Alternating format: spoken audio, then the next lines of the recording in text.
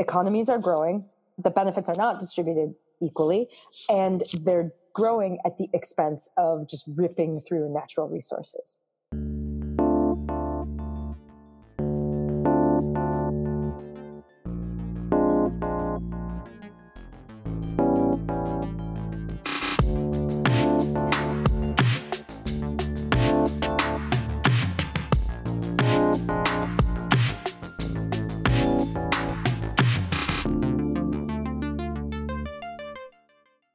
Hello, welcome to On the Edge, a podcast about making unexpected connections everywhere and anywhere. My name is Roland Harwood, and in each episode we talk with somebody who's making sense of our increasingly connected world. Today, I'm really pleased to welcome Gina Lucarelli, who heads up the Accelerator Labs network for the United Nations, which launched recently in 60 countries around the world, and which we talk about in this episode. I first met Gina a few months ago, having collaborated with her and her team, together with Nesta, the Innovation Foundation, on developing a new collective intelligence design playbook, which launched last month, and has been generating a lot of interest since then. Gina is a native New Yorker and has lived and worked all around the world for the last 15 years, working with and wrangling colleagues at the United Nations to collaborate on sustainable development. She describes herself as an aspiring geek and a believer in the comeback of citizen participation. We had a really flowing conversation a few weeks ago, so I started out by asking her why her Twitter profile has an artistic image of a herd of sheep on it. Enjoy! So this is a visual from a performance I saw in New York at the Park Avenue Armory. One of the scenes in this performance was about 100 sheep walking on stage. And I think I loved the image because I always, sheep have a kind of stereotype that follows them around, which is that they're followers. But what I saw in this herd of sheep was there is a leader and they do follow the leader, but the leader changes. And it's really kind of emergent way of self-organization, which I thought was fascinating. So I put it on Twitter. I love it. And these were actual live sheep that had been kept backstage somehow. Yes. I don't know if they're like specific actor sheep, but I think they were just, it was like 100 live sheep on stage. It was stunningly beautiful visually. I'm sure you know that video of the dancing guy in the field. The message being something like, it's the first follower that turns a lone nut into a leader. So it's like, right, exactly. So moving on to the other bit of your Twitter bio that caught my eye. So you said you're a big believer in citizens and facts making a comeback. I think a lot of what we're seeing globally is a bit of imbalance, right? In the way few people are benefiting from economic growth and sometimes people get disaffected by public policy making processes and, misinformation travels rampantly fast on Instagram and everywhere. So it's tough days for all of them, but I'm an optimist. So that's why I'm a believer they're making a comeback. I think collective intelligence is one of those visions or aspirations that kind of create the possibility for citizens and facts to make a comeback. I wholeheartedly agree with you. I'm also an optimist. I sometimes wonder where my optimism comes from because it's not always borne out by the facts. I'm curious where your optimism comes from. How do you hold on to hope when the world is in many ways still a mess? Yeah, I mean, on the one hand, it's just stubbornness. But on the other hand, I think it depends like how you're looking at things, right? If you look at the kind of global picture, things can get very depressing, right? But if you start to kind of zoom in on the extraordinary resilience of people and the amazing ideas and the way that like activism is changing and entrepreneurship is changing and what we think of as the role of government is changing. It's like that William Gibson quote, the future is already here. It's just unevenly distributed. The reasons for optimism are here. They're just unevenly distributed. Once you surround yourself by people who are operating in this space and trying to do something in a very, very complex system, which is in many ways structurally set up for an unsustainable future, then you can kind of fuel your optimism and just, and keep rolling by seeing another new actor, another new lab, another new approach, another new field of work that comes up and you go, okay, all right, let's go with this. Maybe that's the thing. Just off the top of your head, who or what has inspired you in the last, let's say 2 weeks that has cropped up on your radar that has fueled your optimism and given you hope? Well, okay, I would be remiss if I didn't say that the Accelerator Lab network is not part of that, and genuinely it is. So tell us a bit more about that, because people listening may not be familiar with what that is. Okay. So for the past 6, 7, 8 months, we at UNDP, the UN Development Program, have been building a network of labs around the world. Half of them are in Africa. Almost half of them are in some of the poorest countries in the world that are really vulnerable to economic and environmental shock. So we've hired 180 people from these countries in these really kind of funky new roles. So we have heads of exploration, heads of experimentation, and heads of solutions mapping. And what's been extraordinary is when you set out and you're thinking, okay, now we're going to be looking for a head of exploration in Benin or Niger or Nepal or Uzbekistan. You kind of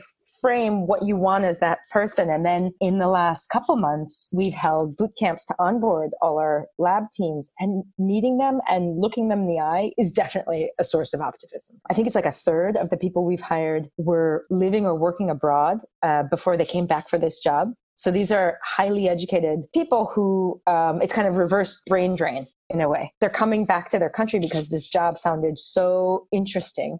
This sounds amazing. Who are these people? Where do you find them? What were they doing previously, maybe before they joined you? The main thing was making it a campaign, right? And not just making it a traditional human resource process, right? Which was new for us. Even the framing of the titles was important. It sounded out of the box, it sounded different, and it sounded authoritative, right? So I think that helped a lot. We had some really great graphics that were sent a lot around on Facebook and other social media platforms, like, well, your parents won't know what you do, but they'll be proud of you, kind of thing. And they were like, the other thing we did was a series of Ask Me Anything sessions, which are on YouTube. And in meeting the people that we eventually hired, a lot of them said, wow, I saw your YouTube session. The way you described a day in the life of a head of experimentation is what made me apply. And we kind of went for this radical openness that I'm sure other organizations are doing. At the UN, we tend to, it's very important for us to have fair and open recruitment processes so that it's there, we're not supporting any kind of nepotism or corruption in any way. So this openness and quirkiness and inviting people into the kitchen to see how the meal was made, I think was really new, and it caught a lot of attention. We had about, I don't know, over 8,000. I never got the final numbers, but somewhere in the middle, it was about 8,000 people who applied. For how many roles? 180. Wow. What is unusual is just that so many people are being recruited into these roles at the same sort of time. I've definitely seen plenty of organizations hiring sort of similar-ish job titles, but usually at very small scales, 1 or 2 or 3 at a time. With 180 people, I guess there's an opportunity that people can learn from each other and each other's experiences and sort of coach and mentor each other a little bit. Is that part of the plan as well? Absolutely. Yeah. So I think many people, when we told them about the plan to set up 60 labs at once, the normal reaction, and I had it myself for a while, was set up 20 and then set up 20 and then, go from there kind of thing. And this was really, the head of the UN Development Program, our administrator, Akim Stanner, was very intent on this being kind of a systemic shock. You do it all at once. From 0 to 60, literally, is kind of how it went. One country sees what another country is doing, in terms of campaigning and outreach, and also, targeting women candidates. One of the things I'm really, really proud of and happy about is that we do have gender balance in the lab teams, which is not easy in a lot of these places and in a lot of these roles. So all of that just starts to fuel each other, and it's a great kind of positive competition, right? Sounds amazing, and I'd love to ask you a bit more about that. But before I do, is it all right if we just kind of step back again for people that perhaps aren't familiar with the work of the United Nations? And it never ceases to amaze me how often people haven't heard of the Sustainable Development Goals. So I just wonder if we could just take a step back there, and if you could just outline what the Sustainable Development Goals are and how you think we are doing as a global species towards kind of addressing them and meeting. Sure. So, the way the UN has framed sustainable development in general, for like the last 30 years or so, has been about finding a better balance between economic growth on the one hand, and then environmental protection on the other, and then in a third sphere, social inclusion. What we've seen from the 90s onwards is economies are growing, the benefits are not distributed equally, and they're growing at the expense of just ripping through natural resources. And so broadly, sustainable development is about rebalancing towards environmental protection and social inclusion while we continue to grow economies and create jobs. So that's kind of the bigger picture. The Sustainable Development Goals were a promise of all the governments of the world in 2015 to achieve certain targets by 2030. There were a few things that were different about this promise, because certainly in the United Nations, we often bring governments together and set goals and aspirations, right? But this one was different because first it was preceded by a very large crowdsourcing effort, right? The biggest in our history. We asked about 10 million people what they need for their future. And these were kind of difficult and false choices between, action on climate change and decent jobs. How do you ask 10 million people a question? How did that work? Yeah, this was run by a team within the UN called the Sustainable Development Goal Action Team. They had 16 priorities, and you would ask people to choose the 6 most important for themselves and their family. And the way they did that was they had a mobile survey, but most of the feedback was received through in-person surveys, right? So that's the same question to everyone. They engaged partners. They gave credit to the different partners who would go out and find this information. So basically they would engage partners with this common tool and then give them credit for going out and getting, 100,000 votes or what have you. So that's how that ran. It was a survey called the My World survey. And was the framing was what's important for you and your family in the future. It was the first time that kind of we the people moment was returned to the UN, right? Because the charter set up after the Second World War starts with we the people. And this was really kind of a return to this, yes, we the people, not just the governments. So that process fed into the decision makers who then decided, okay, how do we frame sustainable development in terms of tangible results that we can promise to work towards by a certain date and time? So there's 17 of them now, isn't that right? 17 Sustainable Development Goals. How are we doing against that 2030 target? Are we going to meet them? Basically, the way it's set up is that every year, the governments of the world come and we do a review of how things are going, right? And this happens in July and then September at the General Assembly when all the heads of state come to New York for the UN General Assembly. So the basic tone as of now of 2019 is things are moving in the right direction, but not fast enough. That's the general tone. When it comes to things like climate change, obviously the ambition isn't even high enough. And that's very clear from both where we are on the Sustainable Development Goal on climate change, but also on the Paris agreements. So that's where nations set their own targets, and then we hold them accountable to achieving the targets that they set. But in general, sort of one of the Sustainable Development Goals is to eliminate extreme poverty. That is, people who live on $1.90 a day by 2030, right? So that no one is living in that hand-to-mouth situation. So what we understand is it's something like 19 million people are going to be exiting extreme poverty this year, but that's not fast enough to eliminate it by 2030. This is part of the story of why we thought Accelerator Labs is critical. There are good things happening in development. There are more girls in school and less women dying in childbirth, and things are kind of inching in the right direction.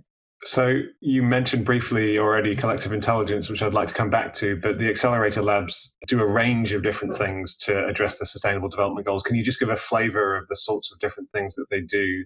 A big part of the design for the Accelerator Labs is this idea of tapping into bottom-up knowledge and expertise. So one of the things that the Accelerator Labs do is a deliberate effort to build on grassroots innovations, right? So here we're inspired by the work of the Honeybee Network, the work on lead user innovation that comes out of MIT and elsewhere, where you start to, it's a real flip from the usual way of analyzing public problems, right? Where you start with the problem, you understand the problem, and then you develop a solution and you try and put that out into the world. This approach, which we call solutions mapping, is basically starting from the kinds of hacks and coping mechanisms and gadgets that people who are living in poverty and facing the effects of climate change on their farms and what have you are actually putting in place to innovate kind of from where they are. So that's a big part of it is starting in a way with the solution and the solutions that are happening everywhere. It's particularly closest to the problems that we're trying to solve.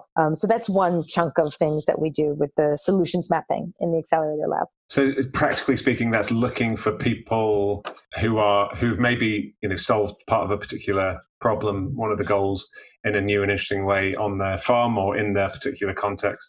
That knowledge could be shared with others. Is that right? Exactly. So, these are, our colleagues at the Honeybee Network, Anil Gupta and others have mapped, I think it's over 1 million grassroots innovations in India and elsewhere. These are things like refrigerators that are made of mud and don't take any electricity, or motorcycle combination tractors that can actually make tighter turns on smaller plots of land, right? It's a very kind of, sometimes people who are doing these things have just solved a problem they had, but they're not necessarily thinking this is a grand innovation that's going to solve global problems. They're just doing it because they needed it. Our hypothesis is maybe that something about those kinds of innovations might be more likely to scale, given that it's invented by people who are closest to the problem.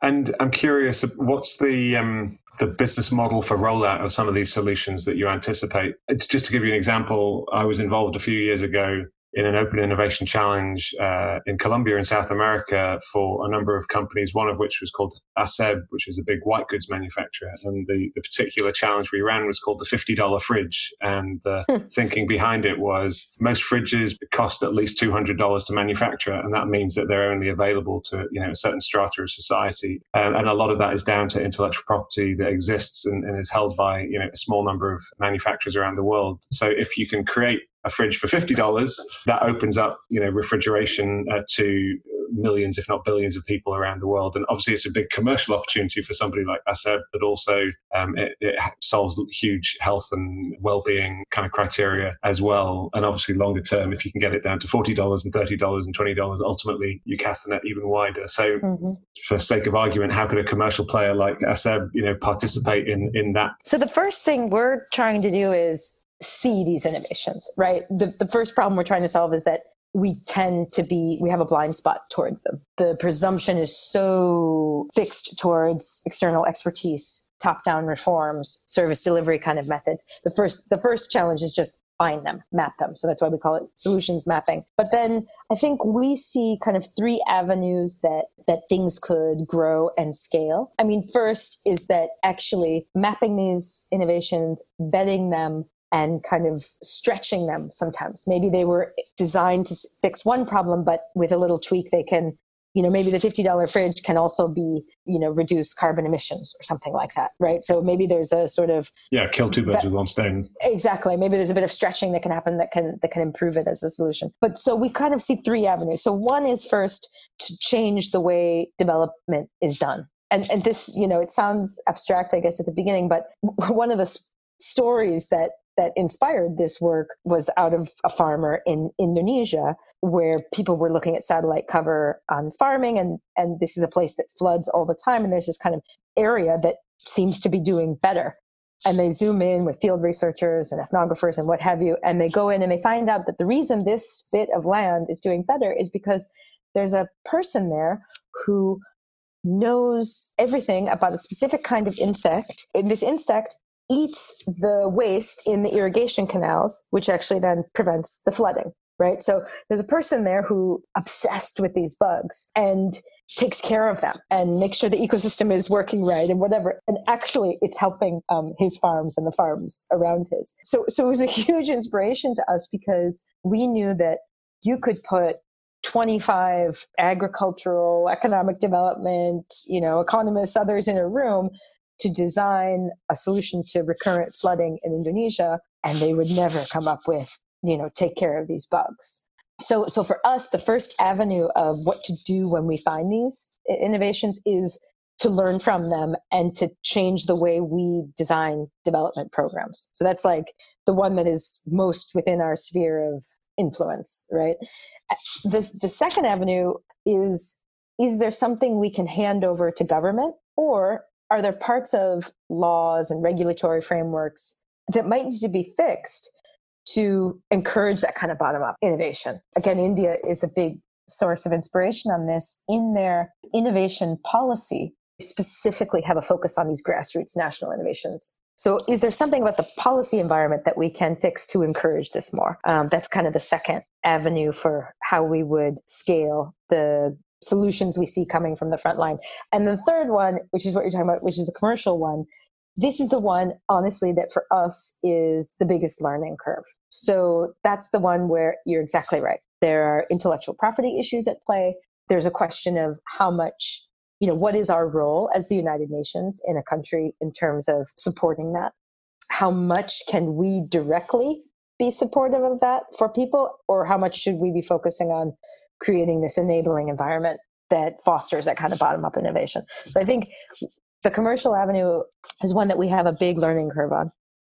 Yeah, no, well, that's particularly fascinating to me. And it's the reason why I've called my latest venture Liminal, which just kind of means the in-between spaces, because I think there's those interesting opportunities or challenges that sit between places and organizations, sometimes large and small, sometimes public and private, sometimes for-profit, sometimes not-for-profit. That's kind of, it gets messy, it gets complicated, but it also gets very, very interesting if you can help to navigate that. So yeah, I'm fascinated Space in between.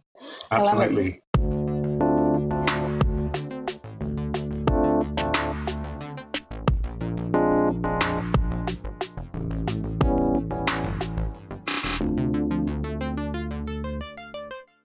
So tell me a bit more about collective intelligence. It's a term that I've been aware of for many years, but only recently through working with you and the Nesta team on this playbook that we launched a few weeks ago together, have really sort of dived deeply into it. What does it mean to you? And what's the example or the examples that you would give to really kind of bring to life what it actually is?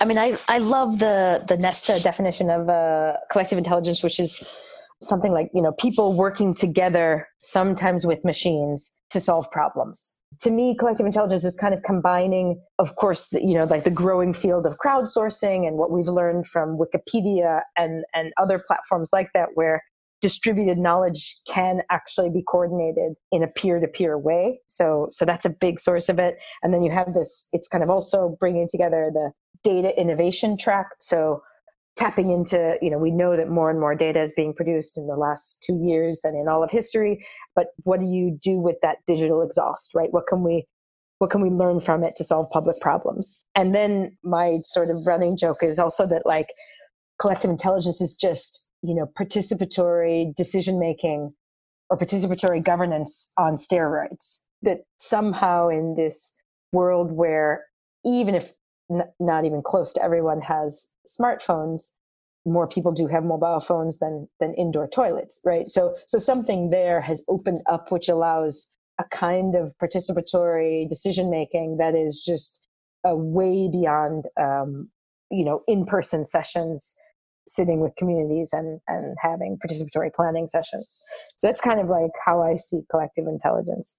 I'm kind of fascinated by the United Nations without really knowing too much about how it operates just day to day. Just kind of curious, how collectively intelligent is the United Nations? And surely, having been around for as long as it has, with as many different kind of members as it has, it's almost certainly kind of developed methods for building consensus and harnessing collective intelligence in its own way, perhaps less technologically data-driven way. But yeah, just kind of curious, how collectively intelligent would you say the United Nations is as an organization and as a network?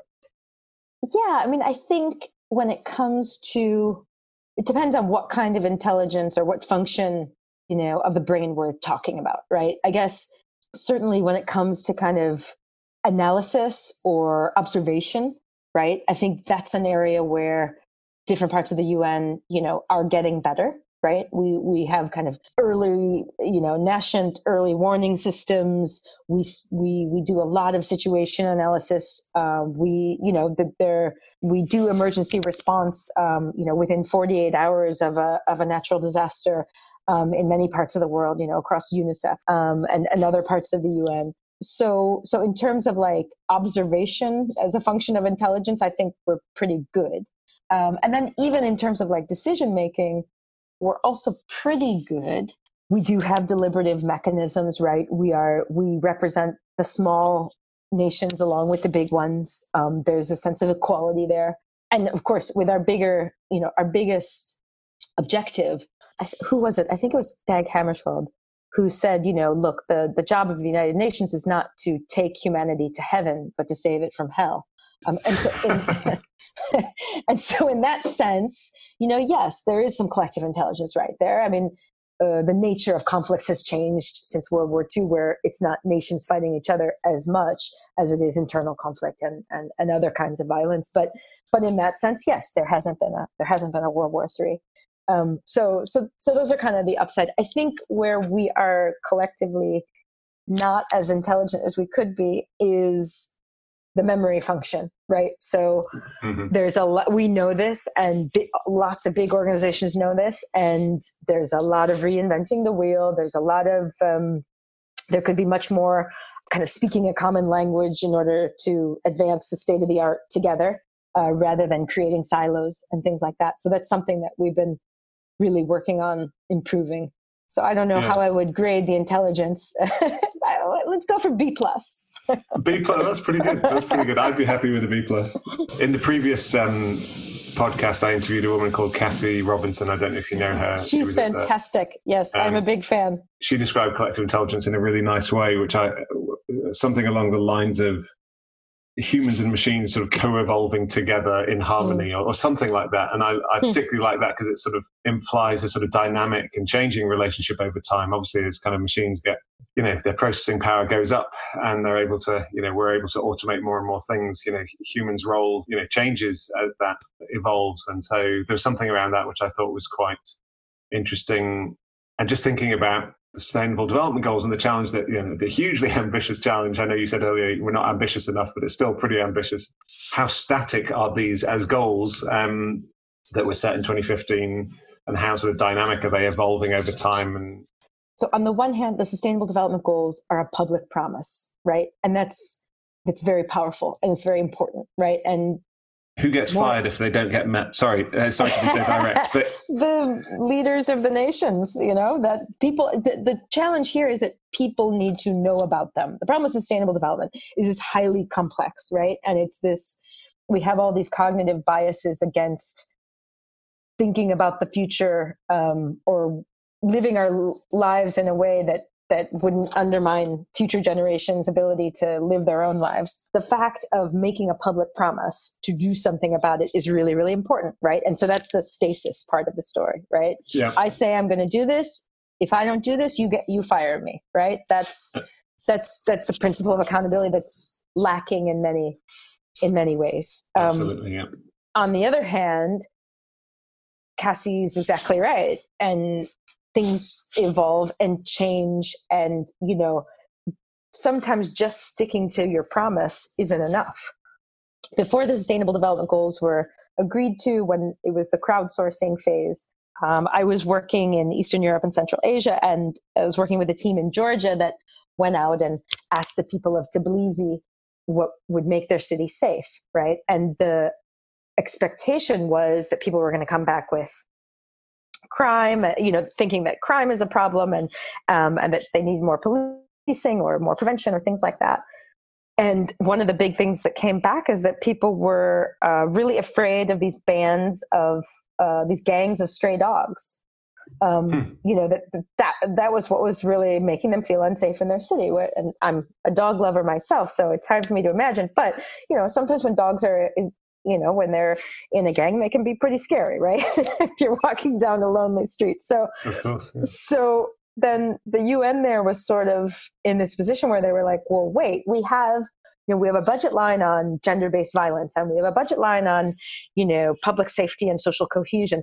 we don't have a budget line on culling stray dogs, or how do we take our organizational structures, which have a sense of public accountability because it was money promised to do something, and then react to this evolving change that we're seeing, that what's really bothering people is the stray dogs.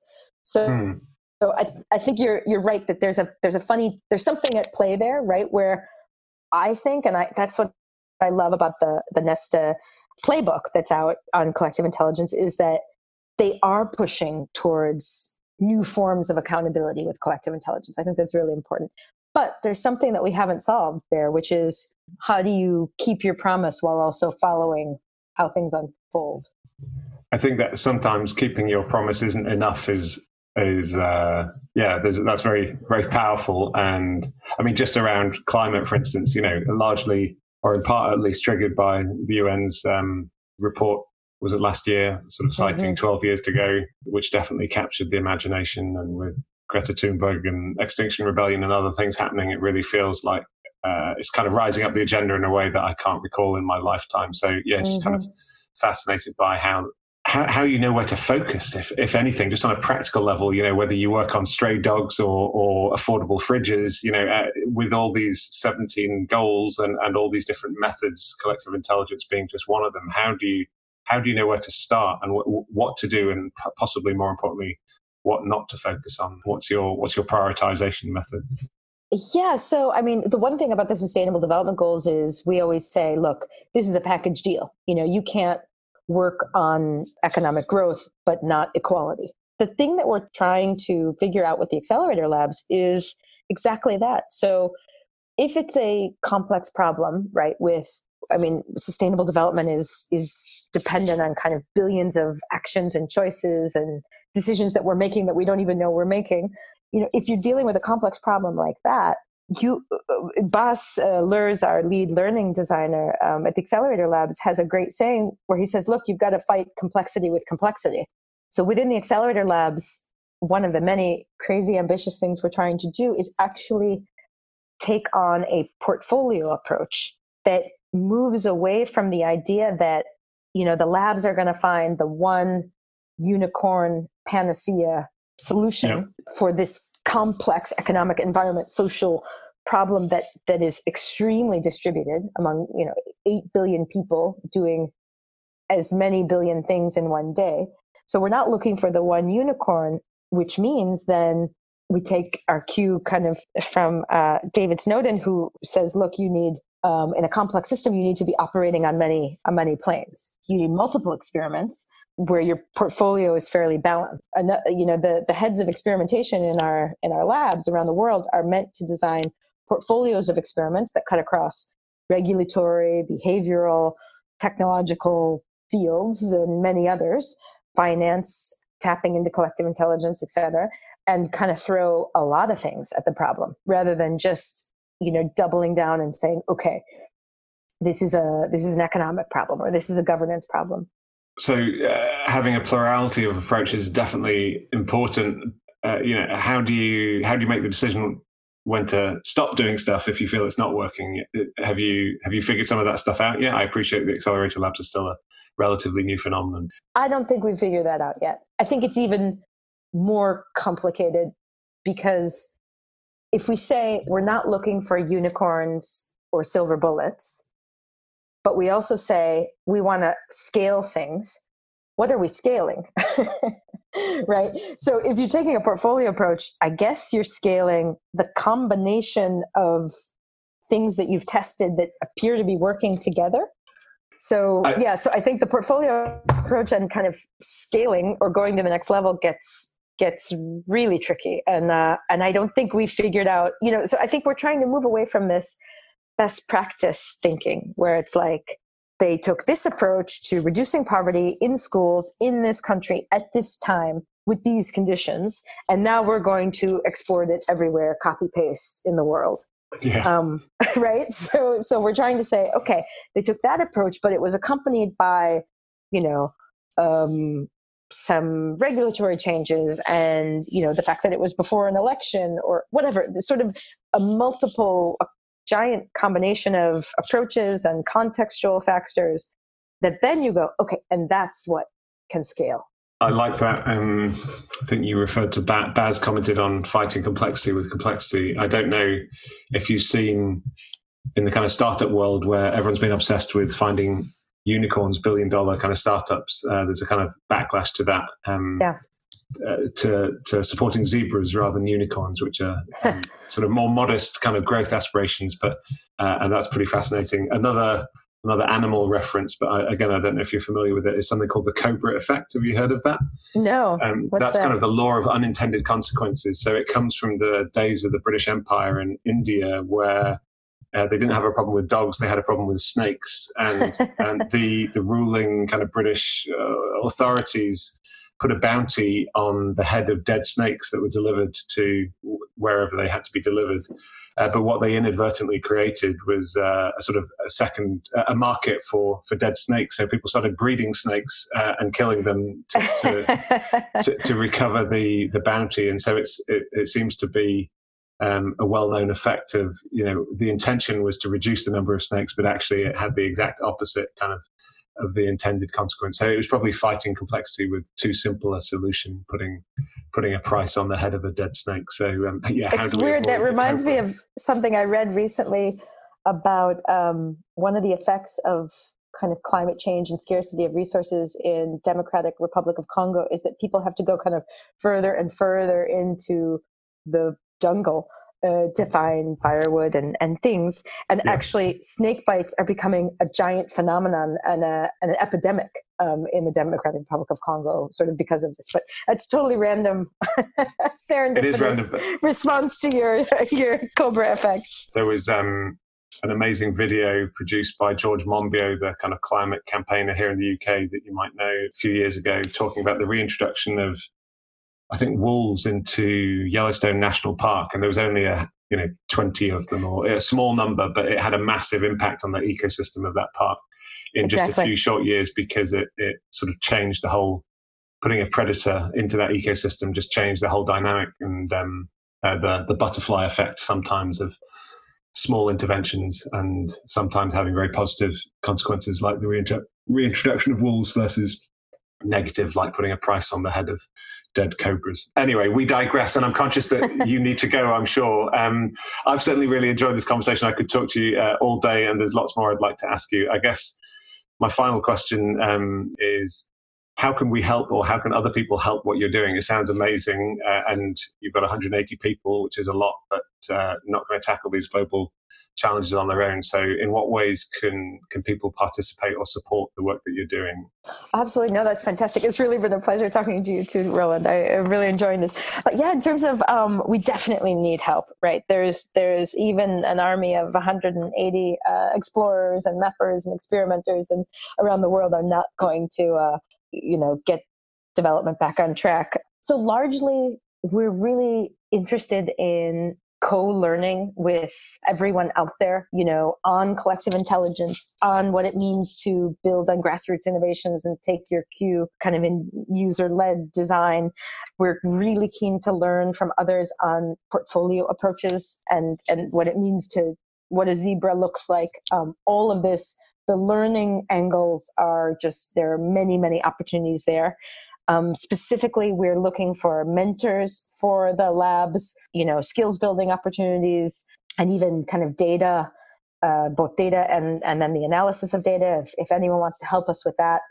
These are all things that we're super into. And I think just to say that the network of accelerator labs that we've set up are extremely decentralized. So the best thing to do is, our job at the global level is to make sense of this and in many ways matchmake between people who want to get involved and the various labs around the world.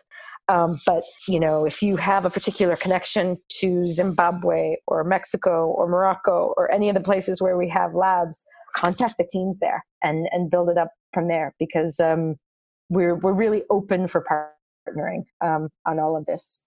Fantastic. Thank you. So I'll make sure we include a link to the labs in the show notes so people can follow up on that. And it sounds extremely exciting. I'm sorry that we've run out of time, but thank you so much for your time today. I've really enjoyed that. And good luck, and look forward to seeing how the labs and the work that you're doing progresses over the next few weeks and months and the years to come. Thank you so much, and good luck to you guys at Liminal. It was exciting stuff. I really appreciate it.